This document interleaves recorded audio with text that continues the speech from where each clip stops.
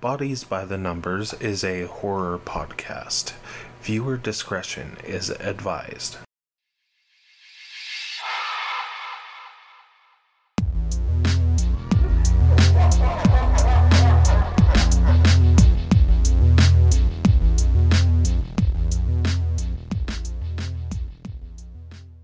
Welcome to Bodies by the Numbers, a horror podcast where we keep track of how we die in horror media. I'm your host, Ander Mack, and this is my co-host, Grace Lee.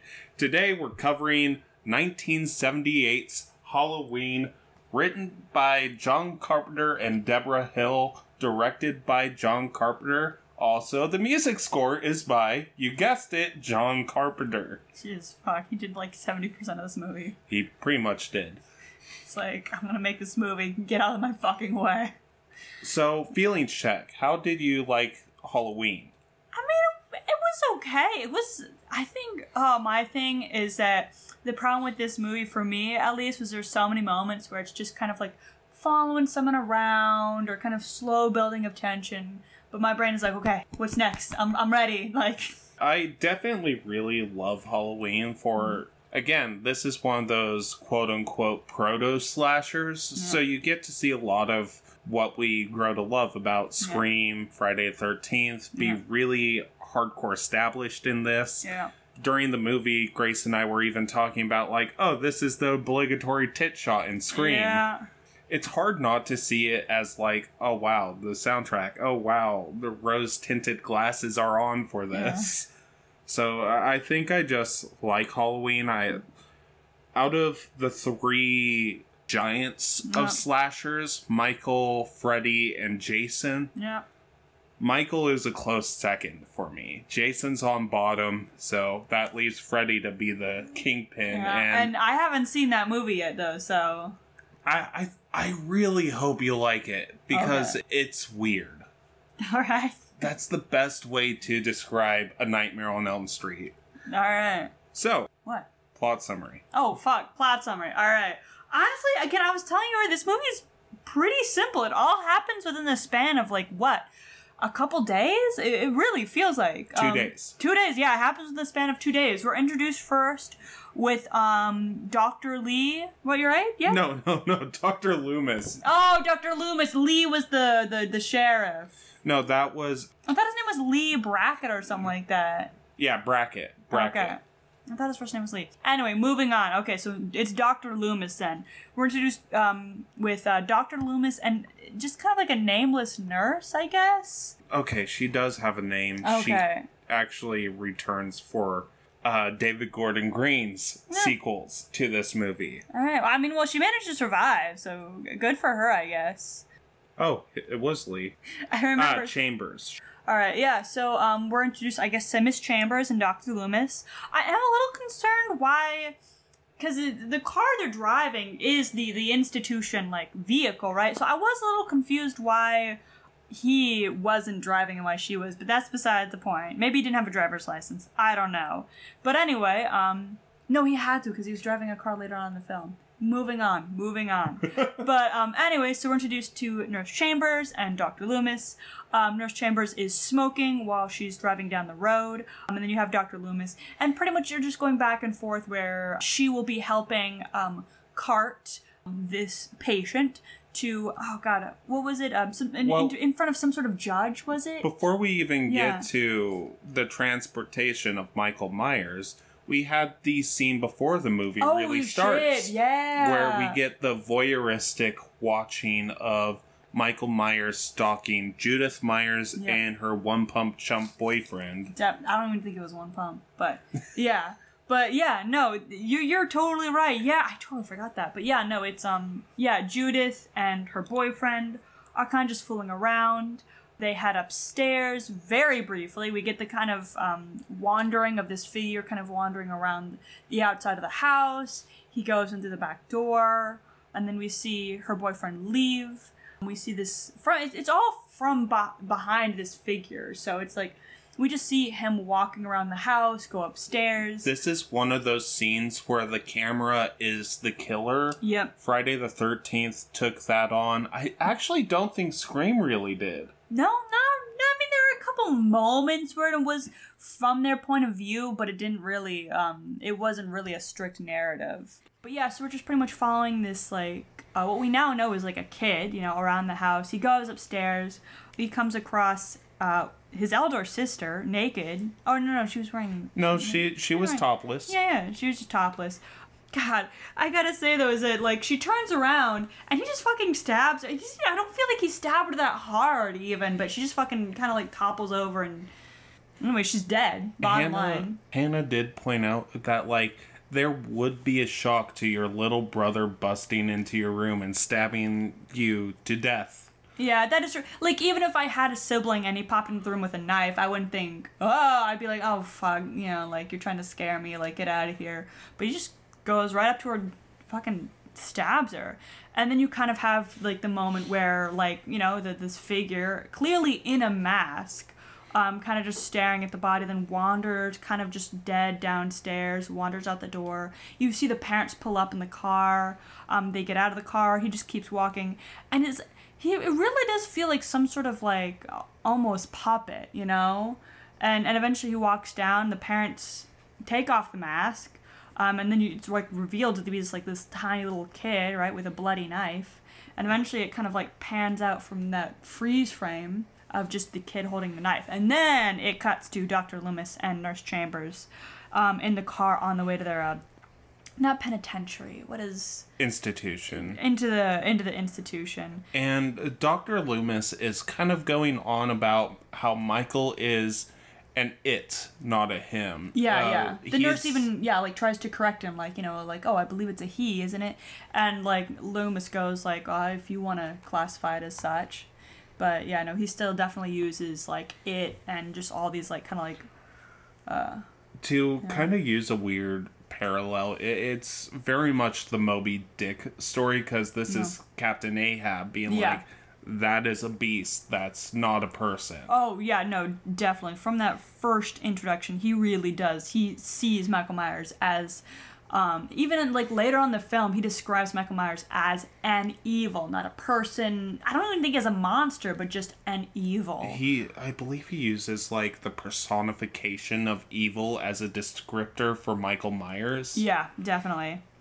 Eventually, though, they're still kind of, you know, driving down, and then the nurse notices as they're getting closer, there's a bunch of patients just wandering, like, you know, the yard, which is odd because it's dark outside and just pouring rain. And so the doctor gets out of the car, goes up to where the gate is supposed to be. You can see the gate has been busted open. He tries to walk up to where you'd assume to be, like, some sort of, like, little, like, watch area. Probably the security guard. Yeah, where the security guard would be hanging out.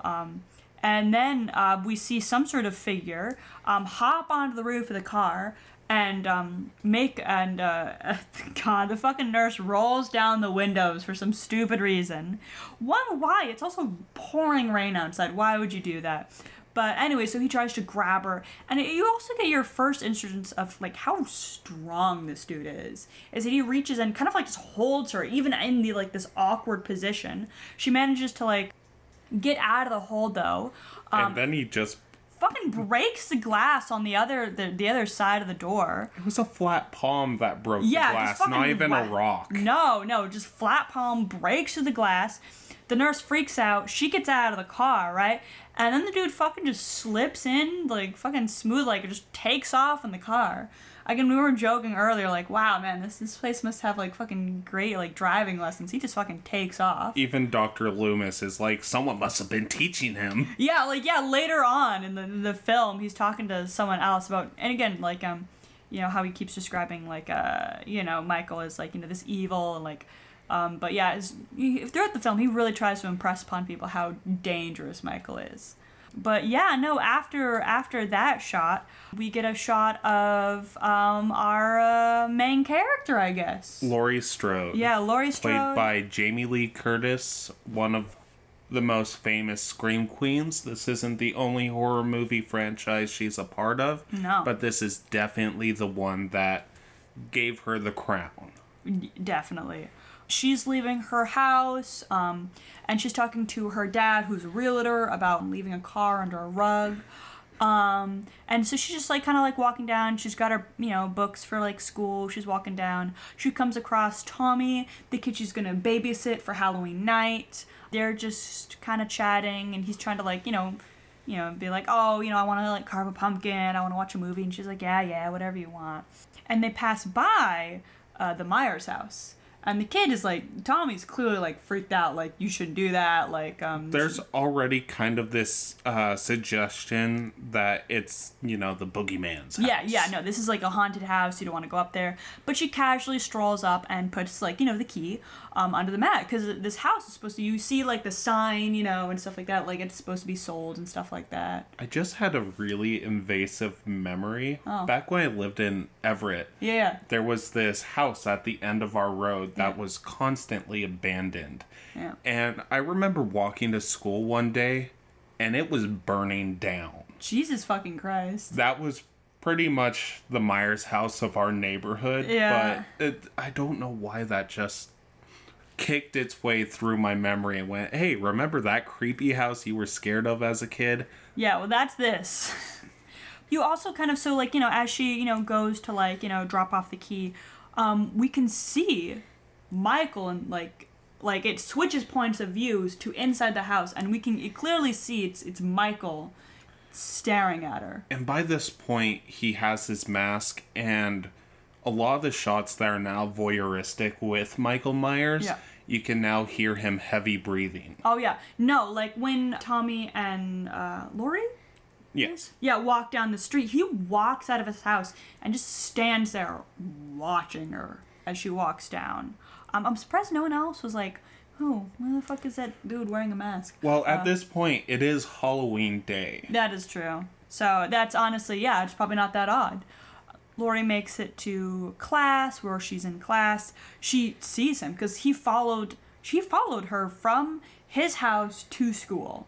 And he's just kind of like parked outside the gate, just staring. She doesn't really think too much of it because like a few glances later, he's gone. Is it then that we cut to Dr. Loomis trying to preach to someone else about how... He's on the phone with Sheriff Brackett. Oh, yeah, he's on the phone with Sheriff Brackett. Going, he's coming your way. Yeah. Doom's gonna get you. Yeah. And then he also, though, managed to, out of, maybe the corner of his eye, to see this red truck that's been driven over to the side of the road. My theory is he found that red truck before he made the call. Yeah. No, that makes sense because he goes up to the car and he sees the same matches that the nurse lit her cigarette with early on in the film. So he knows that this, that there's some kind of connection, that he's probably, and he sees like the, not outfit, but kind of like institutional like attire, like the kind of like the white dress kind of thing. Yeah, kind of like hospital robes, if you will. Exactly, yeah, the hospital robes kind of cast around. And while he leaves before he sees it, we see a body. Now, this was a very off-screen kill. There is blood on the torso. Yeah, but... I like to see my weapons. Yeah, I mean, and we've clearly already seen that Michael does enjoy just, like, choking the living shit out of people and then stabbing them, so Half of my notes on his kills start with strangled. Yeah, I know, he's big on that. He's really big on that. Anyway, so he calls, like, the sheriff, and then we know later on that he's also talking to someone else. Looks to be some sort of, like, government official, something like that, about how, how, Michael is extremely dangerous, and this is the point where he mentions that someone fucking gave Michael driving lessons. This was before the phone call. Oh, before the phone call. Because this is the same guy you were talking about before I diverted us to Judith Myers' kill. Yeah. Because I think he was the head of the institution, more or less. The guy who should have been keeping a better eye on his patients. Yeah. Jesus fucking Christ, yeah. And probably listening to the doctor. As crazy as the doctor sounds, like, he probably should have listened to him. If a therapist hates his patient that much, you might want to listen to him. Yeah, just check it out real quick. Anyway, and then we also find out the fact that apparently, Michael hasn't spoken a word in 15 years. Yes. Dr. Loomis tried to reach him for up to 7 or 8 years, and for the remainder amount of time just tried to keep him locked away. Yeah. I forget which number was in which order, but those were the 2 numbers he gave to that head of the institute. No, he didn't give him to the head of the institute. He gave him to the sheriff. Oh, Yeah. But anyway, we kind of cut back to Lori talking to one of her friends about how they're all like, kind of babysitting that night, and they'll all be babysitting kind of like on the same block, blah, blah, blah. Linda isn't babysitting. Oh, She's just trying to get with her boyfriend. Oh, yeah. Annie's pissed off because, one, they left her behind at high school and she had to run to catch up. She did. And two, her boyfriend Paul is grounded because he got up to some bullshit. I think he was like, he was trying to play a prank and it like went wrong pretty much. And Lori and Annie were both babysitting. Yeah, exactly. Yeah, that's also when, oh God, I can't remember if it's, we do see that Michael Myers drives past them. Annie says something out of the window like, speed kills or some shit like that. Yeah, and he stops. Everyone kind of gets nervous for a little while and then drives on. And I think a little bit before this, we also cut to Tommy at school where he's cornered by these bullies. And the bullies, one, break his pumpkin. Fucking assholes. Well, after going like, he's gonna get you, he's gonna get you. The boogeyman's gonna get you. A lot like Carrie, actually. How it's like, creepy Carrie. These kids just target this other kid, and unfortunately he does get the gourd smashed. But the kids keep talking about him about a boogeyman, and then they kind of like leave him. But then we also see that Michael Myers was like watching the kid. He scares the shit out of like one of the kids that bullied Tommy too. He just grabs him, and like it's really funny to see Michael show restraint, actually. Yeah, I mean, Michael definitely has like his own sense of humor. Yeah, his own sense of humor, and then he also has his own weird like method of madness where it's like, I only kill these people in these situations. It's Halloween or nothing, alright? And technically it's not Halloween night yet. I heard someone talk about Michael Myers on how he might not understand that he's actually killing these people. Oh, yeah. Well, I mean, there's also the kind of weird thing where it's like when he's masked and unmasked, like it might be like some sort of like different like persona or something like that. The kids leave eventually, and we cut back to Lori, Lydia, and Annie. Linda, sorry. Anyway, Linda wanders off to her home, I think. Yeah, her home, and then it's just Annie and Lori. It's just Annie and Lori. A lot of L names. Yeah, a lot of L names. Lori sees, again, Michael, because she keeps seeing him out of the corner of her eye, or he just pops up and leaves again. He does teleport, definitely. But he pops out behind a bush, then he pops back in, and she saw him in the car, so she's like, shit, Annie, it's that guy that you yelled at. Annie wanders to the bush. He's, again, teleported away. Lori manages to make it home, goes into a room, and just kind of like collapses onto her very tiny bed. It's after seeing Michael peer through her window at her. Oh, yeah. There's actually this really funny meme I've seen of that scene where she's looking down, it's Michael. She's looking down, it's Michael like raking leaves. She's looking down, it's Jason Voorhees. Oh, yeah. She looks out of the window and he's just fucking doing her laundry, I guess. But, and eventually she just kind of, like, collapses onto bed. And I think it's then that she has the phone call with, Annie about how they kind of collaborate, how, Annie will be picking up her later on in her mom's car. They're all babysitting, or at least they're babysitting on the same street. And that, Linda will be stopping by later on, blah, blah, blah. Anyway, eventually, cuts to Lori grabbing a pumpkin, grabbing the, some knitting to, do while, she's taking care of the kids. She wanders down to the end of the block. Waits for Annie to pick her up. Yeah, Annie picks her up. They start smoking a joint. They do. They, driving down to the other houses. While they're driving down, they see Annie's dad, the sheriff. Put it out! Yeah, they pull in. And they see that there's, a department store behind them, right? And that's where we hear about how a mask was stolen, 2 knives, and some rope. Yeah. Were stolen. And then, they drive away. And, of course, Lori's like, shit. He totally smelled it. And Annie's like, no! Should have seen the look on his face. Yeah.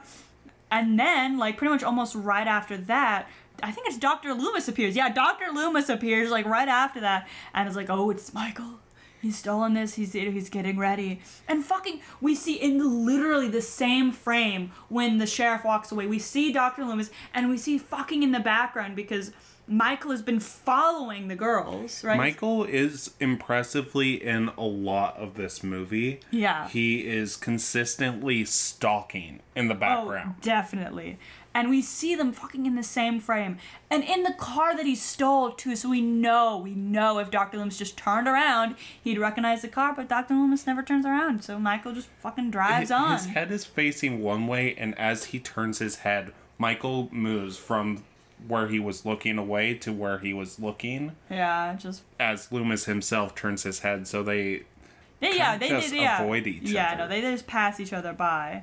But again, Dr. Loomis is like, yeah, no, it's just gonna go down. I believe the sheriff and Dr. Loomis go to the Myers house. They find, oh god, poor dog. Apparently Michael was just hungry, so he just killed and ate part of a dog? Yeah. Weird shit. But anyway, they notice that the body's still warm, so they walk upstairs. Dr. Loomis is just talking about how this is the room where, Judith got killed. Yeah, and again, this is when he talks about how he did try originally for like 7 or 8 years to help Michael, but then the last 7 or 8, he just tried to keep him in prison. Or not in prison, but in the institution. Hi, we're back. We just lost a lot of our recordings, so we're gonna pick up where Dr. Loomis and the officer were talking about... I wanna fucking cry. Oh, Jesus fucking Christ.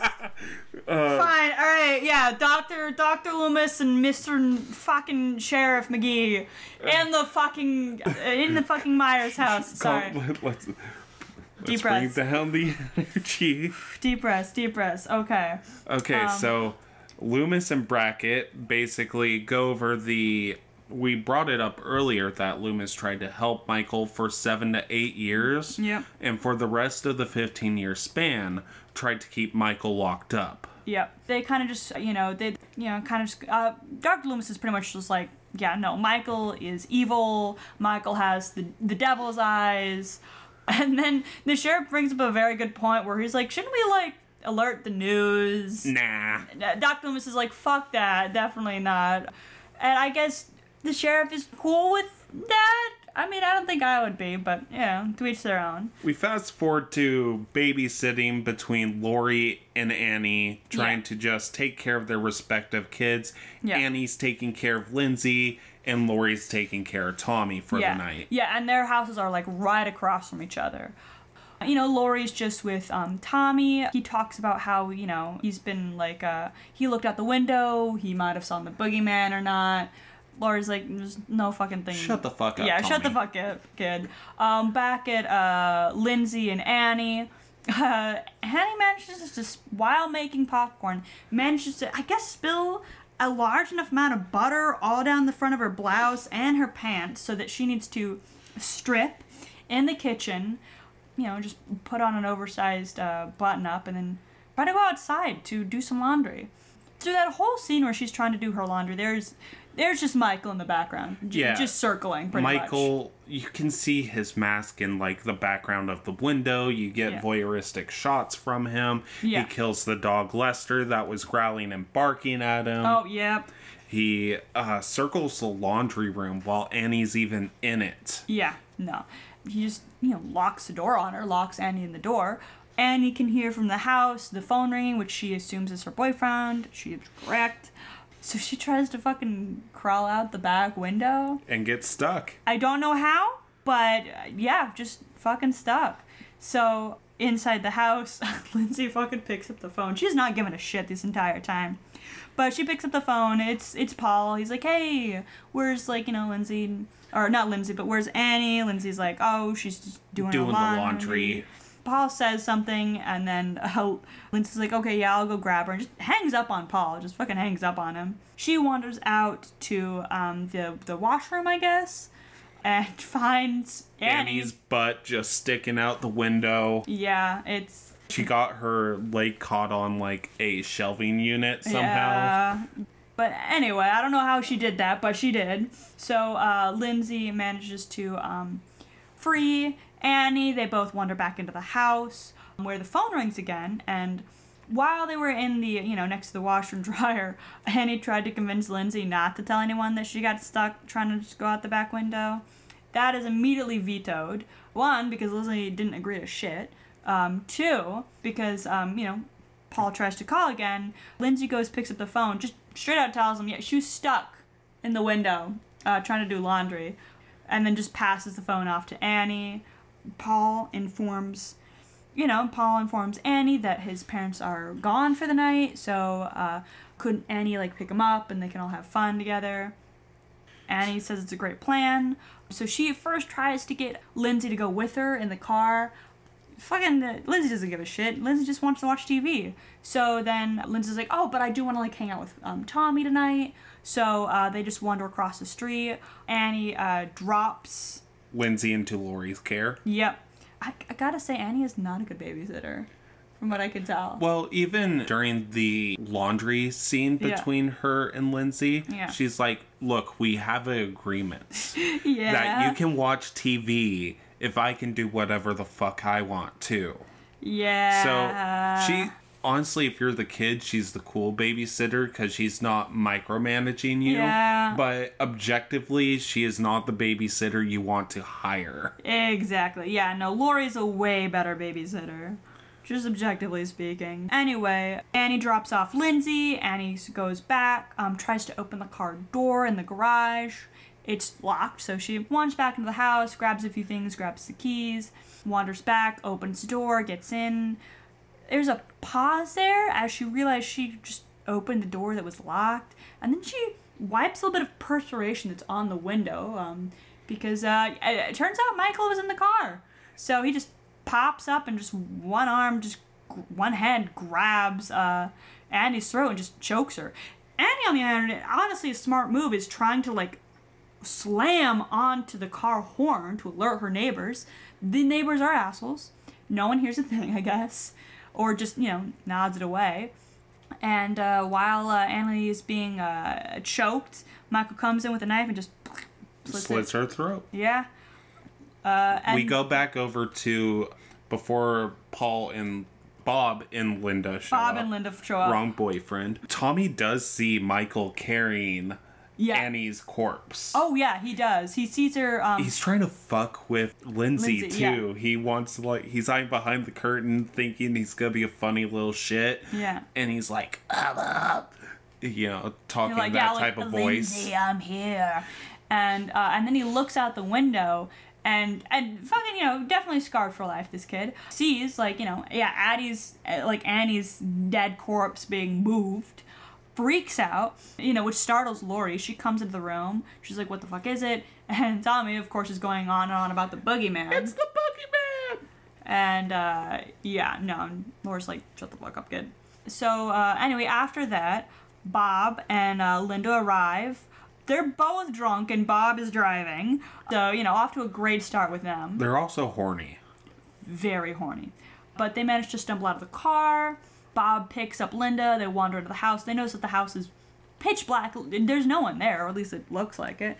And, Linda comes up with the excuse that, I'm sure Annie just took Lindsay out for something. And they just make out on the couch. Eventually, a little bit later, they get curious. Linda's calls Laurie and is like, hey, where the fuck's Annie? And Laurie's like, she went to get Paul. Yeah, so she should be back later the night. I have the kids. Yeah, so fucking Linda and Bob think this is perfect because they got a house all to themselves. They go upstairs.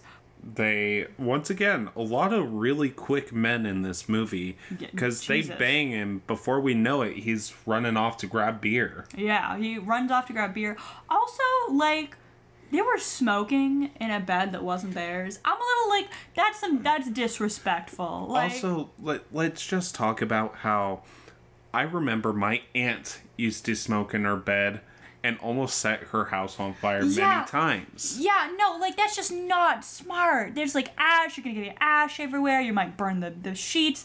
This is not your bed, this isn't your house. And then also fucking Bob wanders down to the kitchen, opens the fridge, grabs beer that is not his. Also, like, the room itself, they were left beer cans, like, everywhere. These parents are gonna come back to this house. Like, what the fuck happened? Think of your trail of rose petals replaced by Pabst Blue Ribbon cans, and you got the trail of beer they had. Yeah, no. Like, honestly, if I came back to that house, I'd be like, I'd look at, like, the room that smelled like sex and cigarettes, notice all the beer cans, notice my beer on the ground, and being like, what the fuck is going on? I think there is a sound. Anyway, but Bob notices something out the kind of like the back door. He wanders, The door opens itself. Oh yeah, no, the door is. I think it was or maybe it was already open. But he's kind of like there's no one out there though. So he turns around. He opens another closet door. He's going, Linda, stop fucking with me. Annie, stop fucking with me. He's accusing everyone. Yeah. And he finally opens a door where fucking out pops fucking Michael Myers and again, like, we're again shown how like freakishly strong Myers is, because he just picks up this grown dude and lifts him up, and then by the power of magic stabs him through.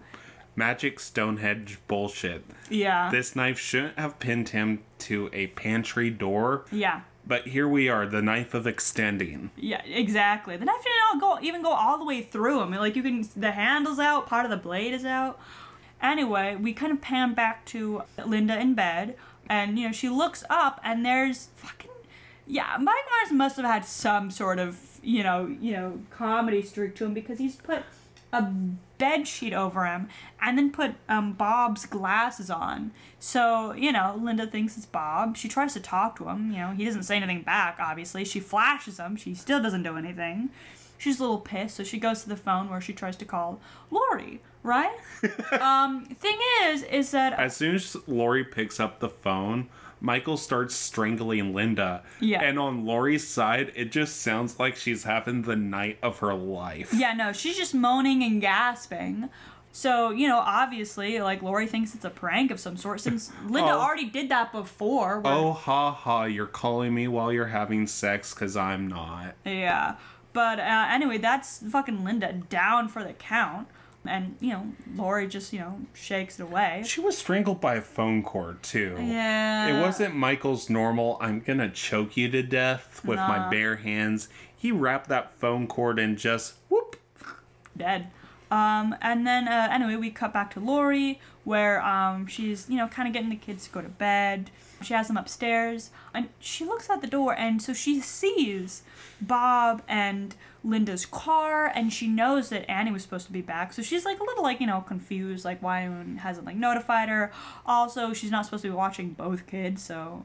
she decides to, like, wander over to the house, see what's going on. She opens the door, it's quiet, nothing's there. She's just wandering around. She enters the bedroom and finds the fucking...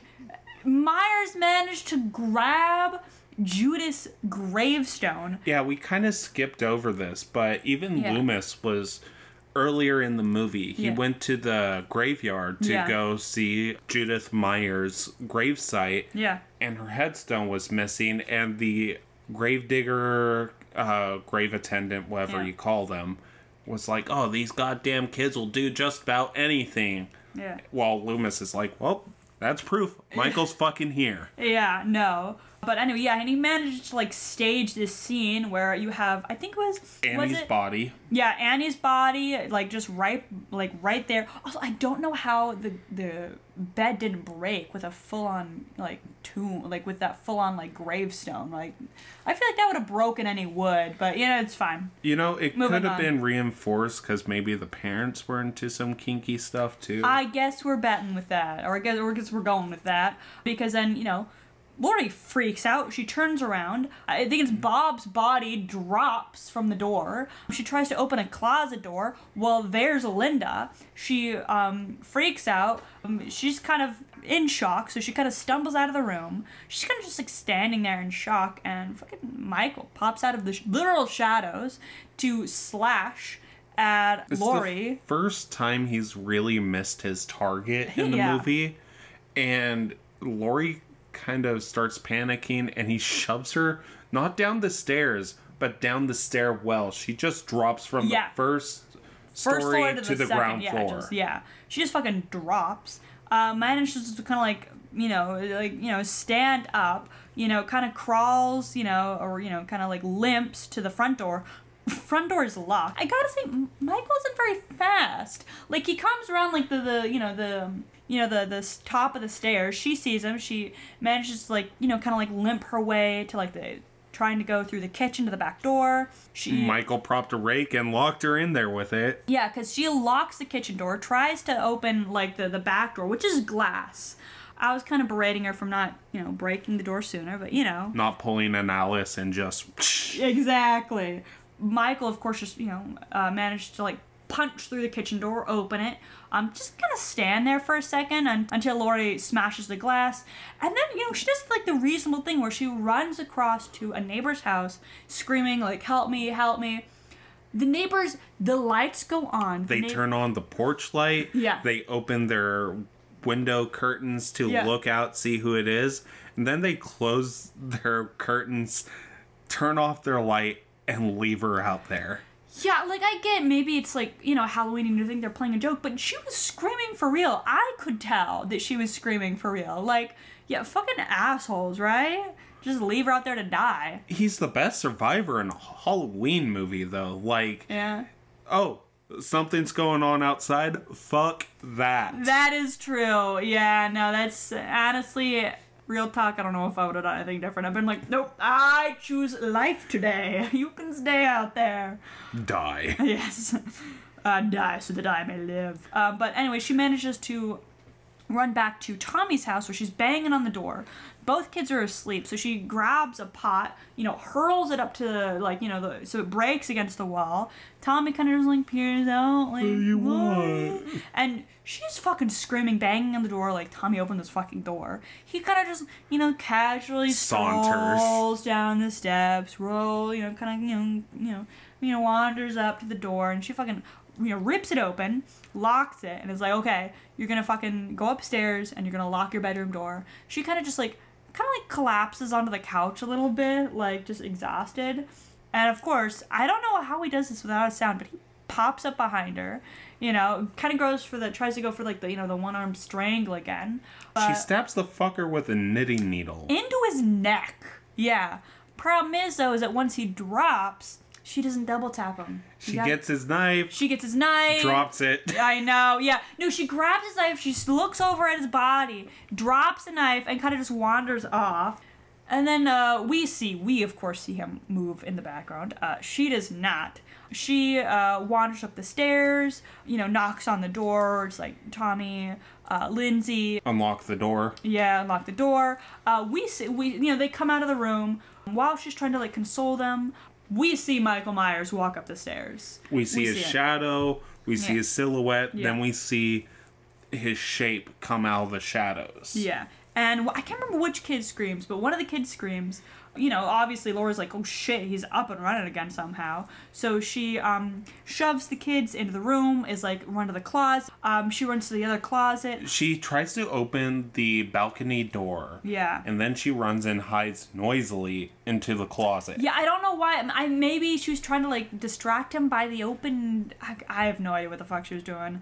But she does run into the closet. She grabs some sort of tie, maybe like a like a belt. It was a coat hanger she grabbed. No, just to kind of wind it through the doorknobs for the closet shut. Most likely a tie. Yeah, maybe. Oh yeah, a tie would be a good idea. We hear Michael Myers enter the room. She's kind of just in the back of the closet, just panicking. Michael Myers, of course, tries the closet doors, sees he can't open it, and is like, okay, they got to be in here. I am surprised how well that closet door hangs up, though. He's shown to bashing through it. Yeah. Trying to open the door from that side, not doing very well, turning on and off the light. Yeah. As Laurie's screaming, reaching for some sort of weapon. Yeah. And then stabs him in the eye with a coat hanger. Yeah, she untwists it and stabs him through the eye. He drops again. She kind of peers out. Grabs his knife. So that's something at least. I think she drops it again though, doesn't she? Yes. Yeah, drops it again. Come on, Laurie. But she does do the smart thing where she alerts the kids, tells the kids, get the fuck out of here. I think she said go to the Mackenzie's house. Yeah. And tell them to call the police. Yeah. And then she kind of just collapses onto the side of, like, you know, the room. By that point in time, we know that the sheriff and Dr. Loomis had been waiting at the Myers house when he noticed, of course, like, you know, the institution vehicle outside the house, and he decided him and the sheriff, just the two of them, I guess, not any of the other cops, just the two of them, were gonna wander down, like, you know, the block to try and, you know, find them.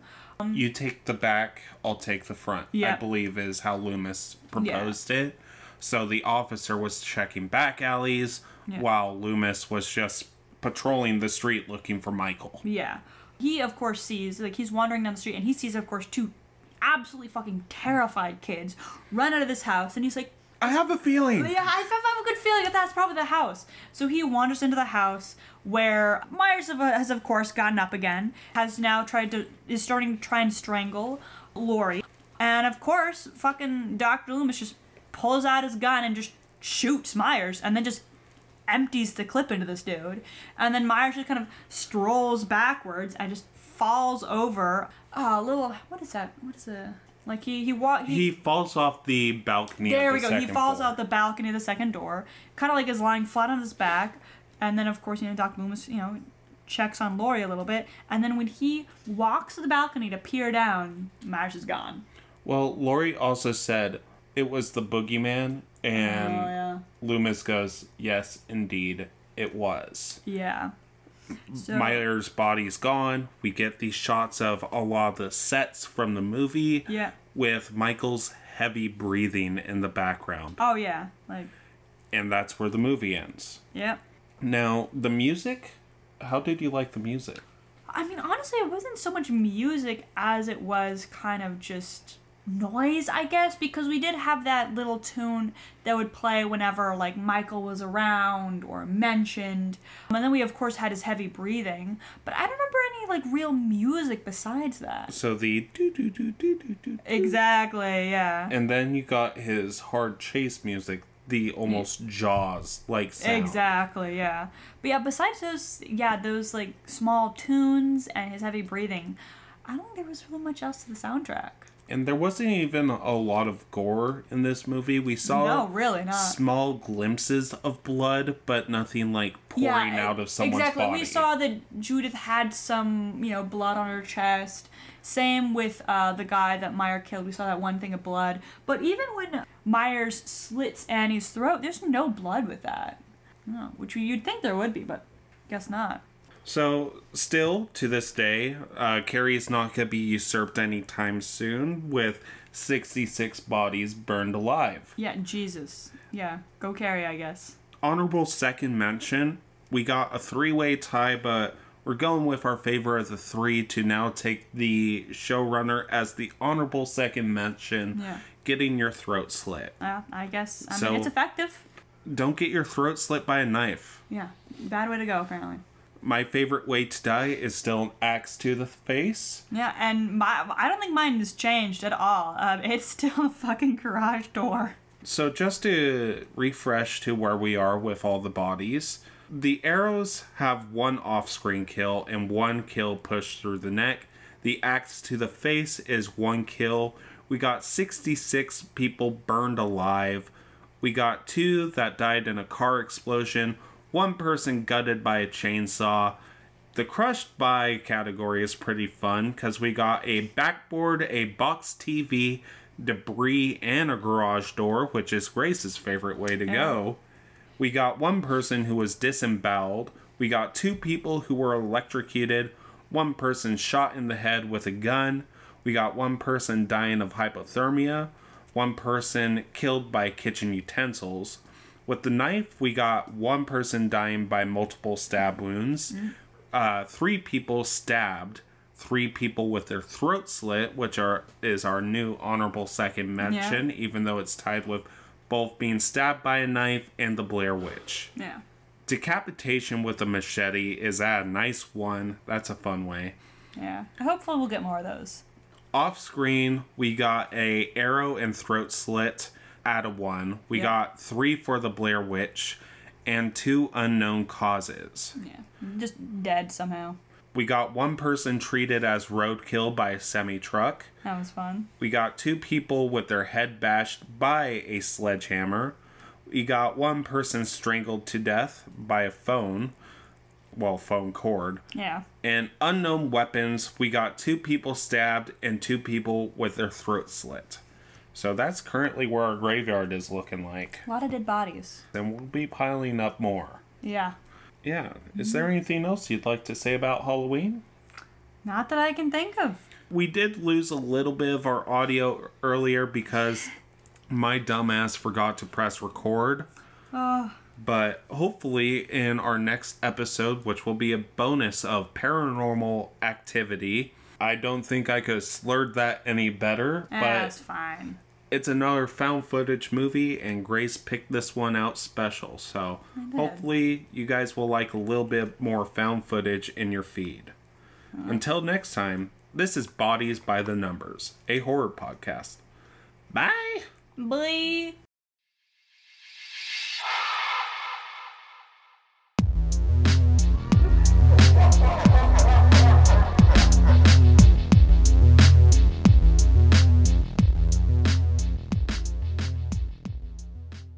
Thank you for listening to Bodies by the Numbers, a horror podcast. You can also find us on Instagram at Bodies by the Numbers Pod, Twitter at Bodies Numbers, and our email address is bodiesbythenumberspod@gmail.com. We hope to see you again next time.